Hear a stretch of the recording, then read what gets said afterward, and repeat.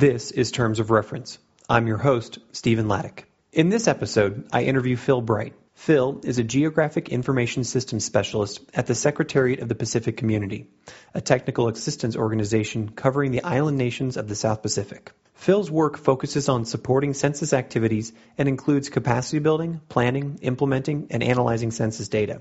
Prior to working at SPC, he was a research assistant at Curtin University of Technology in Australia.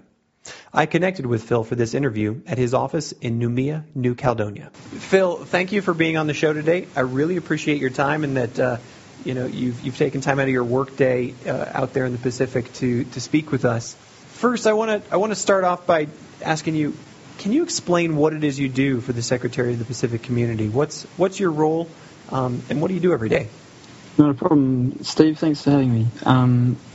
My title is GIS Specialist. That's Geographic Information Systems Specialist. And I sort of specialise in the census and survey aspect of our work. And I work for the Statistics for Development Division here at the Secretariat of the Pacific Community. Now, we're a technical development agency, non-profit agency, kind of a small version of the UN, in that we provide technical assistance to our 22 member countries. Now, being in the Statistics for Development Division means that a lot of our work concentrates around census and survey work for populations in the Pacific. I have a fair bit of my work cut out around censuses, particularly censuses. And although the 2010 round of censuses for us has currently finished and doesn't start up again until next year, for the last probably 6 or so years, I've spent a fair bit of my time assisting countries with planning for their censuses, doing a lot of the field work, the data entry, so data capture, as well as then processing that data and getting it into a form that people can digest. So, day to day, I'm working on fixing up maps so that people in the field know where they're going, cleaning up data, as many of us have to do, as much as we don't necessarily like it. I'm working very closely with counterparts in country via Skype, email, telephone, whatever it may be. I have close contact with my counterparts, and so every day it can be quite varied. It's often been sitting behind a machine when I'm based in Noumea. When I'm in country, I can sometimes be out in the field testing GPS units or showing people how to read maps, or in a data processing office helping people to run a scanner to automate their data entry. So fortunately it's quite varied. Thanks. Can you dive into that just a little bit deeper? I feel like most people who will be listening to this have never taken part in a census. They've probably, and other than maybe a census in their own country where they've been tasked with filling out a form or being counted. What's a planning cycle like? How long does it take to plan a census in one of these communities, one of these islands that you work on? How long we should be planning for a census and how long we actually end up spending planning, unfortunately, very different things. Ideally, we would basically start planning for a follow-up census as soon as the previous one finishes. Now, half of the countries in the region are on 5-year cycles and the other half are on 10-year cycles. Certainly those that are doing it every 5 years, ideally on the 6th year, should be preparing for then the next one. Unfortunately, we're talking about offices that range from sometimes 1 or 2 people up to an office that could be more than 100 that don't necessarily have the capacity and the resources to be full-time working on a census. And so even before the census finishes, they're often working on other surveys or ministry databases or various things that their ministers may be asking them to do. And so it's often very difficult to even get people to concentrate on the task of completing their census, let alone preparing for the next one. So I guess to answer your question, most of the time we're trying to look at least 12 months in advance, and that really then becomes sort of critical because when resources and particularly funds from donors have got to be raised, and you've got to plan a questionnaire, you've got to plan field work, you have to train people, we need at least a year, and ideally 2 years. Tell me about the preparation of even something, what somebody probably from the outside would think of the preparation of the census form. Is the census form the same every time you do it over 5 years? I mean, are they basically asking the same questions, or is that form updated? Is it a really dynamic process? Is that part of the work? Our 22 member countries in the region are, obviously all have their own national priorities and objectives and so forth, and so there often can be varying questions that are being asked across countries, and this in itself poses sort of complexities for us, because it means that if we're trying to have a standardised way of providing a service or providing assistance, it'd be nice if every country is doing things the same way, asking questions that are comparable and things like this.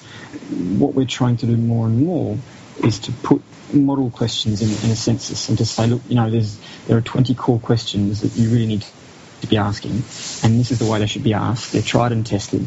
If you ask them this way, we also then have all of the ways in which we can process that data that's been tried and tested, and we don't have to redesign it from scratch. And we're sort of trying to put more and more pressure on countries to do it this way, because it also means they will get the best results out of their data.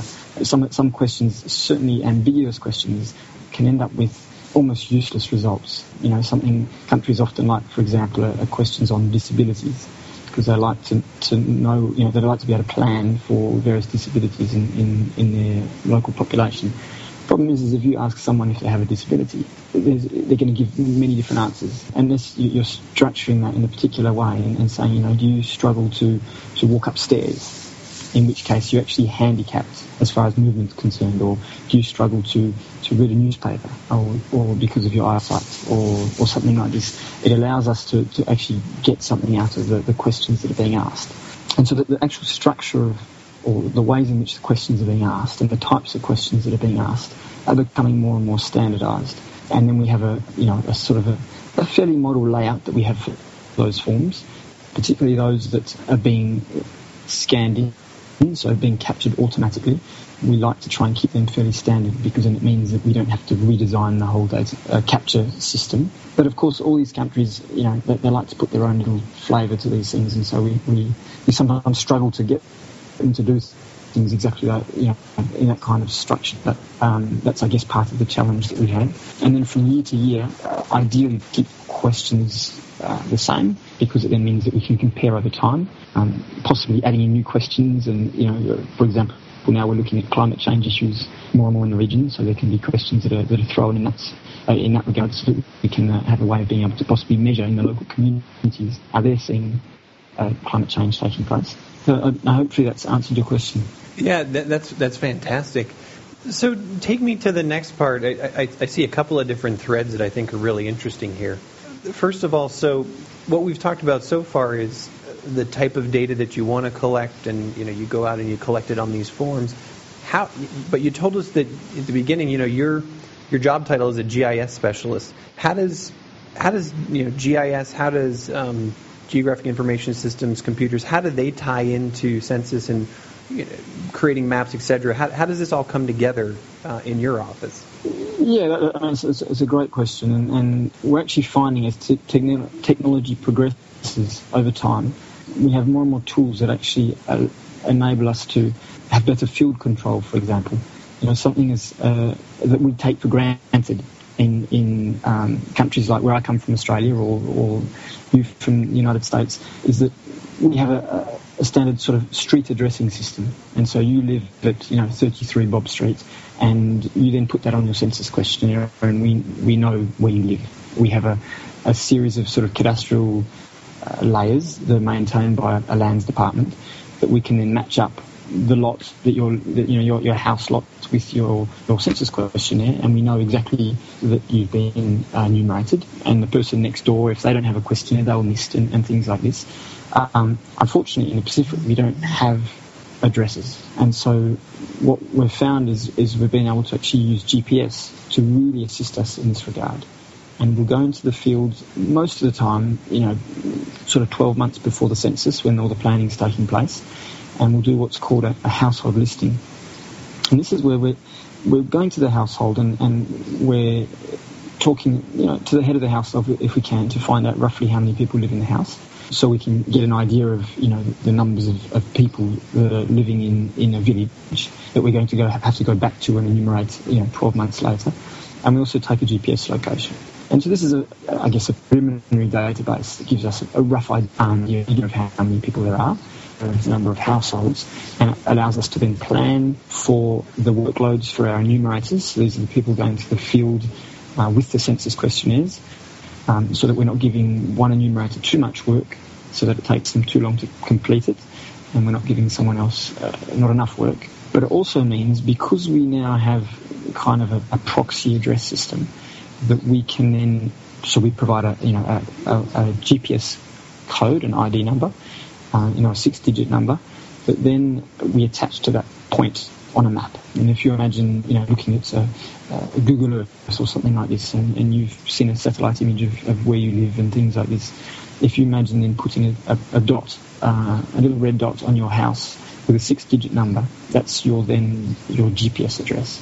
So we then combine that with satellite imagery, which pretty much covers the whole Pacific now, and is fairly recent, which has really made things easier for us.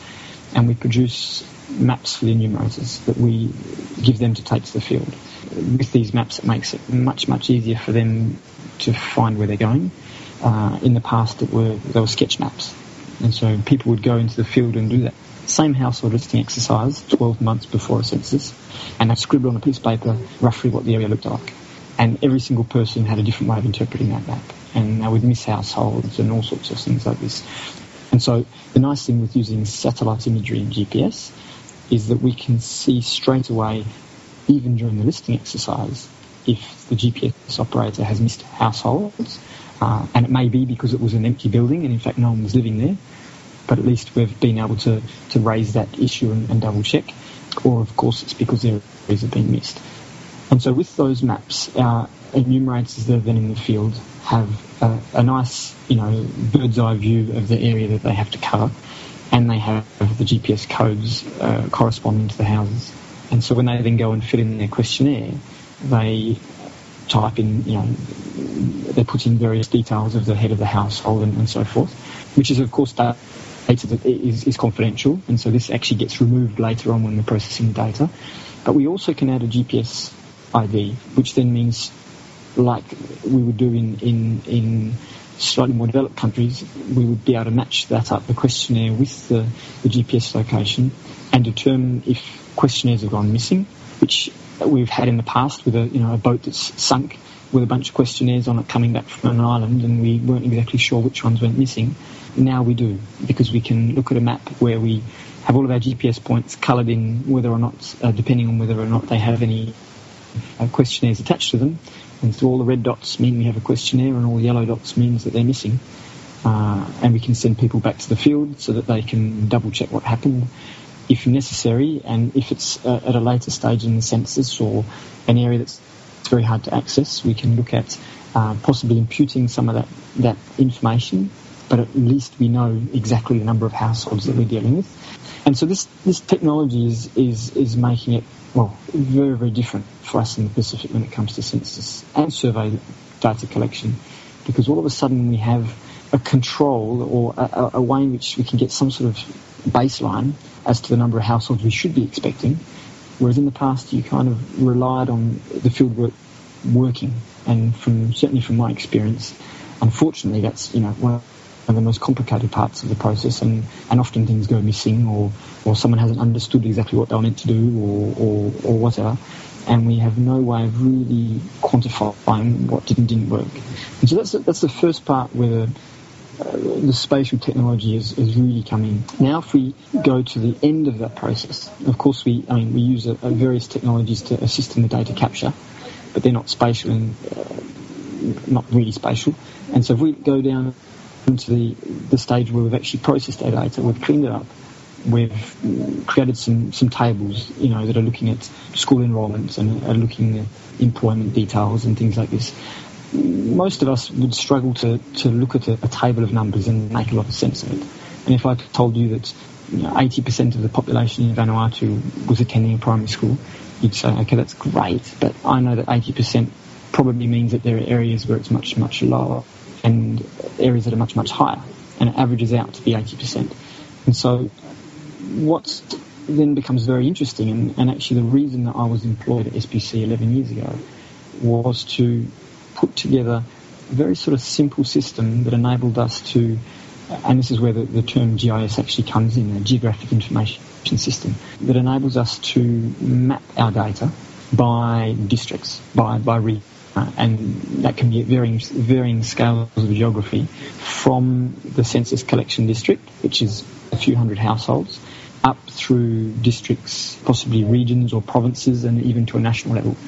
And so, if you tell me that 80% of primary school aged children are attending school, I can then look at that exact same data at a provincial level and determine that province 1 actually is slightly above that average, and they're at 85%.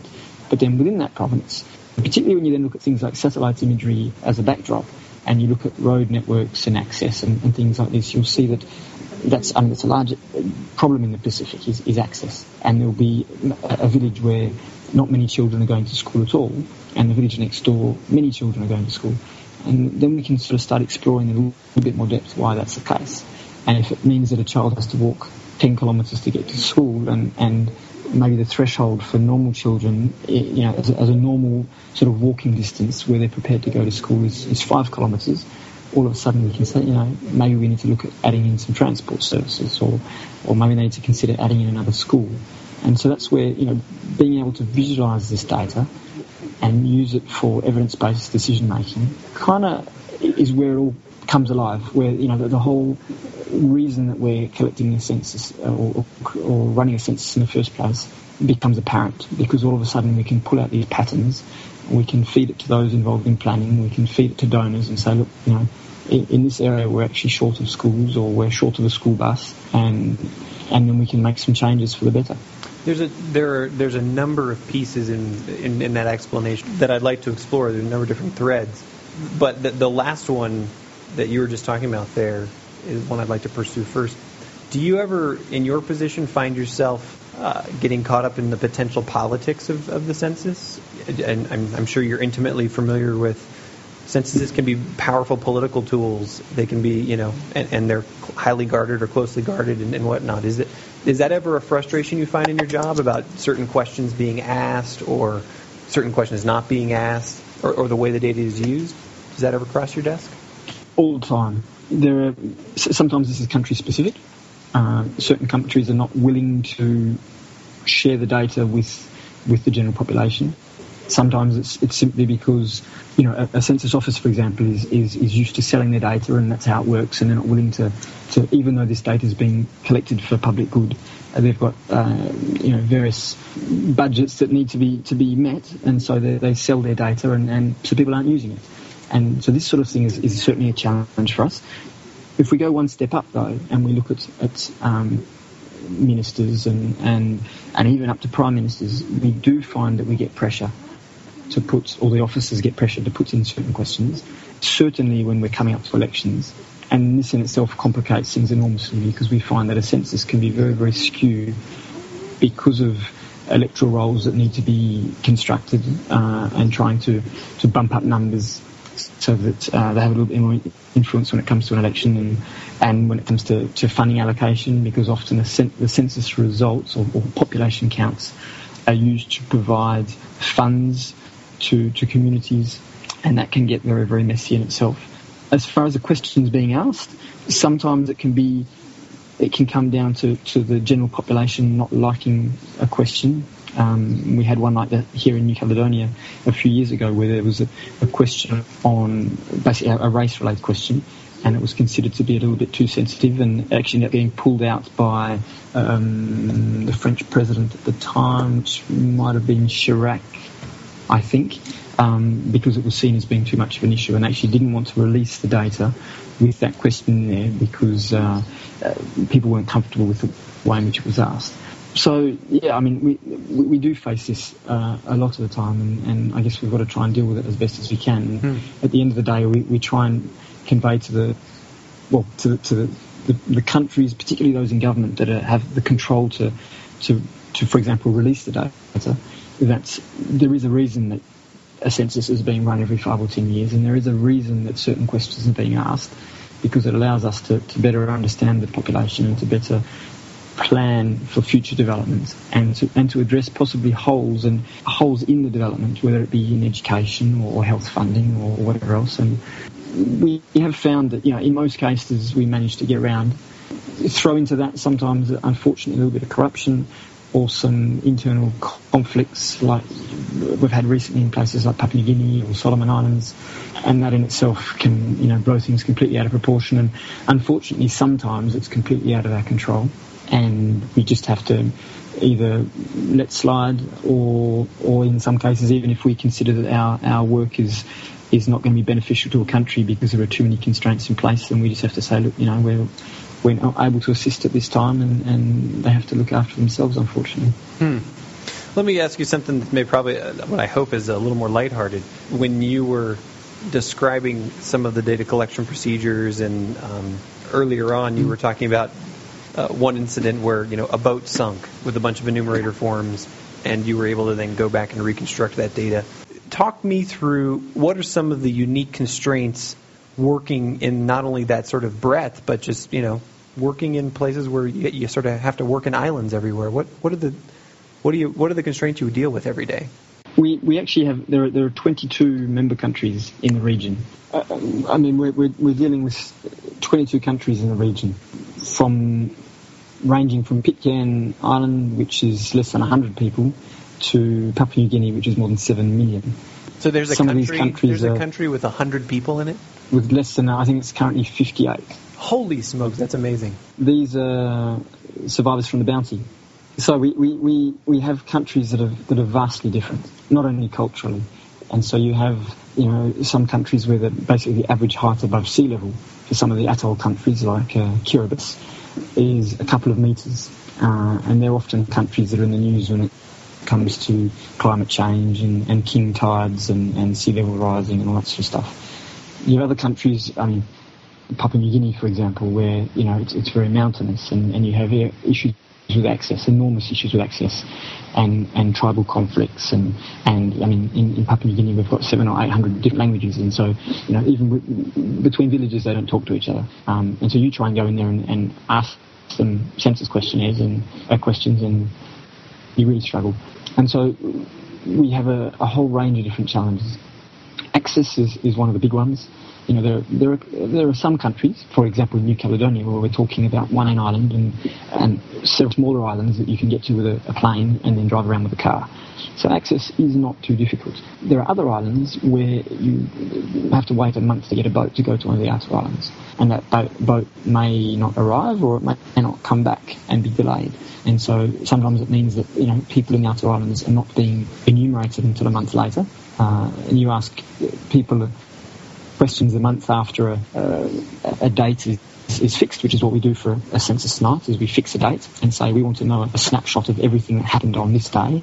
So you then go to these people a month later and ask them what they were doing and so forth, and it can get a little bit more tricky. We then also obviously have issues, with just trying to deal with things in the field. Once we're out there, once we're in the field, we've got to get fuel and supplies that may be difficult to come by. So they can be shipped in by boat. In some cases you can find them locally, and you've then got to round up outboard motors and little boats to get people around, so that's in itself also a transport issue.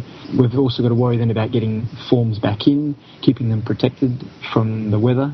If you have, we're dealing with the tropics in many of these countries, and you have monsoonal type rains, you really struggle to pull a census questionnaire out and fill it in without ink running and the paper falling apart and so forth. So that sort of thing is a real challenge. Sometimes it means that work has to be repeated to try and minimise it as much as possible. Sometimes it means, coming up with interesting ways of trying to do work, or chartering a boat or something like this. We've often got to be very, very flexible, and even when we plan for all the possibilities of what could go wrong, often we're surprised with the things that we didn't think about when it comes to actually getting out there and doing the job. I'd like to turn the conversation a little bit right now and talk more about you, as opposed to the specific work that you do. You've already mentioned a couple of times you've been working for SPC for 11 years. You came from Australia. How'd you get there? What was the moment? Did you just pick up and raise your hand? Obviously, you probably answered some sort of ad. But how'd you end up in New Caledonia? One of those people that tends to often have things fall into my lap, which is wonderful. Prior to coming to SPC, I was working for Curtin University in Western Australia as a research assistant, and I actually just happened to see a job ad for a 3-month contract here up on a pin-up board in the office, And at that time I was actually planning to resign and go travelling through Europe. And I applied for the job, and I didn't know anything about New Caledonia. I didn't even know where it was. So I kind of, looked on a map and tried to figure out what part of the world I'd possibly be going to, not knowing at all, actually, that it was just off the east coast of Australia. And being a 3-month contract, I wasn't too worried whether or not I got the job. I threw together a CV in 30 seconds, which is about as fast as I've ever done for a job application. Applied and thought nothing else of it. Interview and likewise, it's one of those interviews where, because you're not really fussed at the outcome, you actually end up doing a brilliant interview. And before I knew it, within 2 weeks I was offered a position, and had to then look at the map again and figure out exactly what I got myself into. And took a 3-month contract, which was then extended over and over and over until I finally ended up with, real contracts, the way that they work here at SBC, which are 3 years in length. And I've been here ever since. Well, take me back through that. Two questions, sort of. So I love that you just sort of, you saw a gig and you thought this sounds like an interesting opportunity. You were going to travel anyway. Was it your intention to get into the technical assistance / international development world? Were you already going in that direction, or was that new? Not at all. I really had no idea at all how that worked. And to me, international aid was the UN, and this is the sort of the picture that we often have when we see what's going on around the world. So, not at all. At that point, it hadn't been long since I'd actually finished university, and I was doing some research work at that point, actually in public health in Western Australia, and looking at technology and so forth, and how we could use GIS to do some data mining in diabetes incidents in the Aboriginal population. And so, I don't know if I would have ever ended up in development work if I hadn't have taken that job. But that's where I'm at now, and I have an amazing 11 years of experience in the area, and I've been introduced to all the wonderful areas that so many people are working in when it comes to development in the region. Take me through, how long did you survive on 3-month to 3-month contract? Was it 2 years, 3 years, more? Normally here at SBC we have 3-year contracts. Nothing's permanent, partially because the idea is that we make ourselves redundant. Mm-hmm. And so, if I'm sharing my capacity with people in the region that I'm working with, and any of them get to the same level that I'm at, or the level that's required to do my job, I really shouldn't be here. And so, that's one of the reasons that SPC does have sort of limited contracts. It also means that, we get some turnover, and it keeps things fresh. And because we basically have a board that's represented by each of the countries, by their foreign affairs, they like to see, that things are staying fresh and new in terms of technology and development ideas and so forth. As far as I'm concerned, and in fact, as far as many of our projects are concerned, we can be limited sometimes to funds and when funds arrive and various stages of funding and when we can draw down on the funds, or various objectives that need to be met, and that in itself can place constraints on contracts. When I first started, this was a bit of a trial project for 4 countries to see how we could better produce information or create very, very useful information out of data, and not just present tables to people. And so, I came in where they basically said, we want to have sort of 3 to 6 months where we sort of play with this idea and see what happens. Then after that, we had bits and pieces that came through from various donors that just extended that idea a bit further. And sometimes we're also then limited by the way in which internal mechanisms worked in the organisation and movement of my own colleagues and so forth. And so sometimes it would be a month contract and a 3-month contract and an 8-month contract, and they progressively got longer and longer until we could secure some decent funding and get some really good support from Australian aid, and they could see a real benefit in this sort of project and improving the way in which we present data in the region. And they committed to a much longer term project, so we could have some sort of permanent staff, as much as we can be permanent within the organisation, so that we could get this going over multiple countries and multiple years. And during that time, were you always heads down on the work that you were doing, or did you have to participate in fundraising as well, or is that taken care of as a different part of the organisation? Most of the time I'm not directly involved in fundraising. My manager and the director of our division, he spends a lot of time in that area and has very good relationships with the donor countries and funding bodies and so forth. And that's his role to a large degree. And I mean, what we do find is that the donors sometimes will fund specific projects. Sometimes they'll fund, like our division and say, we really like the whole census idea of running censuses in the region. They'll fund multiple positions, they'll fund multiple projects and say, just do it. That makes it really easy because it also gives us a little bit more sort of flexibility as to how we're going to distribute those funds internally and address the priorities of the countries and so forth and our work objectives. And so, at the same time, when I'm working directly with countries, we often uncover areas where they would like assistance. And sometimes that can be then a matter of linking up with donors that are based in the countries, which they certainly are in some of the larger countries, and saying, we need a bit of extra money to run this activity because of A, B, and C. And so, I'm certainly, in that regard, providing assistance towards funding as much as I can and getting people talking and so forth. I'm not sure. I can't remember what the other part of your question was. Sorry. Well, no, that you've really answered it. Paint a little more color there for me. You said your director or the division manager, the division head is responsible for that. Because you're the Secretariat of the Pacific Community, does your division write formal proposals to the funders, or is there a even more sort of intimate relationship for funding mechanisms, or you're sort of arm's length away from that? You wouldn't know. We're required to. Certainly, my director's required to have a fairly close working relationship with the funding bodies. And we tend to find that there will be people, for example, within AusAid that are allocated to the Pacific region. And so we're part of their portfolio. And we obviously then work very closely with them when we've got regional meetings or when we have our sort of our mini conference for our division, which we have every couple of years to report back to the countries, particularly the statistics officers that we work with, and tell them what we've been doing and get their feedback and what we see as being some pretty good future directions for the area. The donors get involved and they come along and they can see what countries are asking for and they can see any issues that may arise. And so that often sort of starts the ball rolling. And then, they'll sit down and say, look, we're going to go back to the Australian government and ask for a bit of money to run this activity. We put together a budget, which often I'll be involved in because there are certain aspects of the work that we're doing that, I sort of know best. And then if a budget gets approved and funding comes along, then great. If not, we go to other funding bodies, and sometimes that means having to sort of introduce what we're doing and sort of seek funding elsewhere.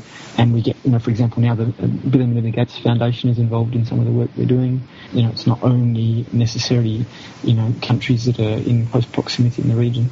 It's a very interesting process, and although I'm not directly involved in it, I do have to provide assistance where possible. So you've been doing this for 11 years. You started out with sometimes month-to-month contracts, but you showed up 11 years later not having intended to go into the international development field at all.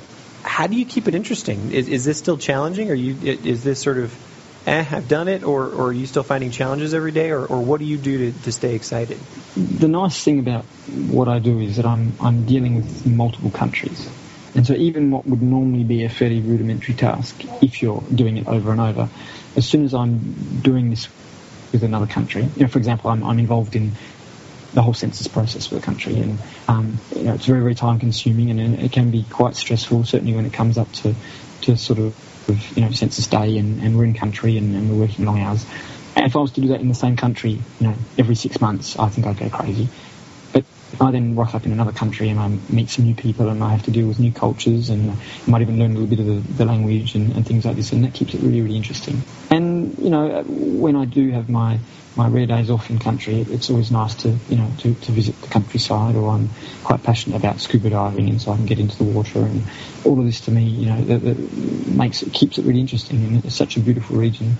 There's still so many places that I haven't seen, and it's sort of, I guess it keeps you motivated, keeps you excited, and at the same time, the industry that I'm involved in, as far as the GIS technology is concerned, is evolving every day and relatively quickly. And For example, when I started, we developed this population GIS application, which was desktop computer-based because internet connections in the region were too slow.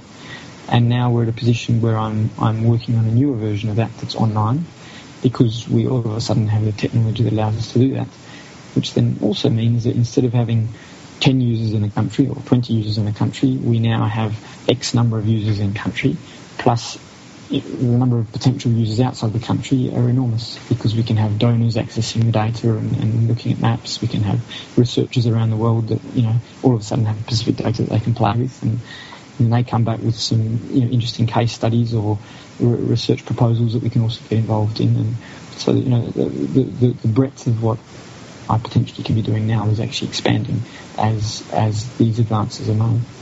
We've only got a few minutes left here. I've got a couple more questions. What's sort of your ideal day, professionally speaking? I do find sometimes being in the office here, you're sort of banging your head against the screen or the wall, trying to clean up some data or something like this, and that can be a little bit frustrating. And however, when I'm in country and I'm working with counterparts, and particularly when I'm working with counterparts that I've seen growing up from being a junior that's possibly come out of university or just even finished high school or not even that, and I've worked with them over time and trained them up, and they're now a bit of a sidekick, and we're running a census together or something like this, and I find that very enriching for me, and certainly makes the work that I do very worthwhile to see that sort of thing happening. And so, I can see myself being in a country like the Solomon Islands, where I have a very close colleague and friend who is one of those sort of examples, and has come up from a junior without much experience to now being, I only just heard the other day, heading off to university for the first time to do a degree in Fiji. That's and that awesome. to me is wonderful. And so, a day working with someone like him in country now, where we can sort of, joke about where he's come from and how little he knew 5 years ago, to now being in a position where he runs surveys and is great, and we enjoy working together, and so days like that are very enriching, and I do enjoy that kind of interaction with people in the Pacific Island countries, and at the same time I'm learning about their cultures and so forth, which is very exciting. Nice. Everybody has stories in this business. You've been there for 11 years. I can only imagine the breadth of stories you have about airplanes and boats and different languages. What's the one story that right now pops into your mind? If you and I were to go down and sit and have a drink, that you'd love to tell somebody. What's the best story you have on the tip of your tongue? There are many of them, but one of the I guess the sort of the ongoing stories that I have that I often like to talk about when it comes to my experience in the region and what has, I guess, made it all worthwhile for me. It comes from a country called Kiribati, which is the capital of Kiribati is Tarawa, and that's like 1 degree north of the equator, and it's another one of these tiny atoll countries. And in fact, they're an interesting country because they're spread out over something like 4,000 square kilometres of ocean. From west to east, it's something like 4,000 kilometres of ocean, something like 5 million square kilometres of ocean that they're actually based in. And it's a tiny little country as far as landmass is concerned. And the people there have got their various problems and issues, which is why we're obviously there assisting them. But the first time that I went there, one of my counterparts there, who's actually now become a colleague with me here at SBC, said, look, you really should get out and go to the village, go and stay with my family and have a local experience. And so she sent me across the lagoon in Tarawa, from South Tarawa to North Tarawa. And this is about a 1.5 hour trip in a little canoe, sort of a canoe, little 15 horsepower motor on the back, so it's an outrigger canoe, across the lagoon, and this canoe's taking on water because it's got holes all over it, so we're constantly baiting out. We rock up at the other side, and I have this family that greets me that I've never met before, and I spent this amazing time with them where the husband was involved in politics and was a school teacher and is now retired, and he would be in his 50s, and his wife was also a school teacher, and unfortunately she's only passed away recently, but got a family of many, many kids, and often adopted kids and kids from, friends that are in other parts of the country that obviously can't afford to look after them, or they can't get them to school and things like this. So it's one of those amazing families. And I go back there now every time I'm in the country and have this amazing opportunity to sit down and discuss the meaning of life with this elderly gentleman, who's relatively simple, and often hears things on the radio and all of a sudden says, I have to go on a diet because it's not good, all the things that I eat, and he starts eating nothing but coconuts and thinks that means he's on a diet. And I've got to kind of explain what that means, and it's really nice, to be out in a place like that, and as much as being in one of these Pacific Island countries, you're fairly sort of isolated in the middle of nowhere, to then go from the capital out into the rural area is also very, very different, and also shows you what village life is like. It's lovely, and so this family I have a very close bond with now, and that's one of the really, really nice experiences that I've had since I've been working. That's fantastic. Phil, last question. You stumbled into this business 11 years ago, but you've had a great time of it. Is there any words of wisdom or advice that you'd pass to someone either maybe coming out of university or who wants to break into the aid or development space that you think is just essential for them to have? I mean, the aid industry is enormous, and covers so many different areas, and certainly when it comes to skills and expertise that are required, there's obviously various subject matter specialists that can be working in a whole range of different areas. But having said that, it does take a certain type of person to be working in aid, because it can be frustrating from time to time, seeing things not necessarily advancing, or working with people in country that you train up and they leave, and then all of a sudden you're back to square one and you have to do it again. And at the same time also sometimes being in areas where safety can be compromised, and even health can be compromised, and you're not always staying in a 5-star hotel and eating in a 5-star restaurant. And so, the people I see kind of working best in this industry are those that often actually have started off as even a volunteer in one of these countries in the middle of nowhere. I tend to find that people that come in that are used to wearing a suit and tie and come into an aid organisation, often at the top, that sort of, give the orders. They don't really have a clue how things operate on the ground. And so, for example, Peace Corps, people involved in Peace Corps, I can see people like this as being sort of ideal later on for going back to development as an expert, as a specialist, to provide assistance, because they've got their hands dirty to start off with. And that's certainly from my point of view what I've kind of noticed, and where I see colleagues of mine sometimes turning straight back around and going back to where they started because it's just not for them. And at the same time, there are others that thrive because they love working in the industry, and they are willing to go through a few of these different kind of conditions and experiences to get what has to be done, and they're the people that hang around for many, many years. Phil, thanks so much for your time today. I really appreciate it. Not a problem, Steve. Pleasure. You've been listening to Terms of Reference, a weekly podcast from aidpreneur.com. Find us on iTunes or at www.aidpreneur.com. Thanks for listening, and we'll catch you next time.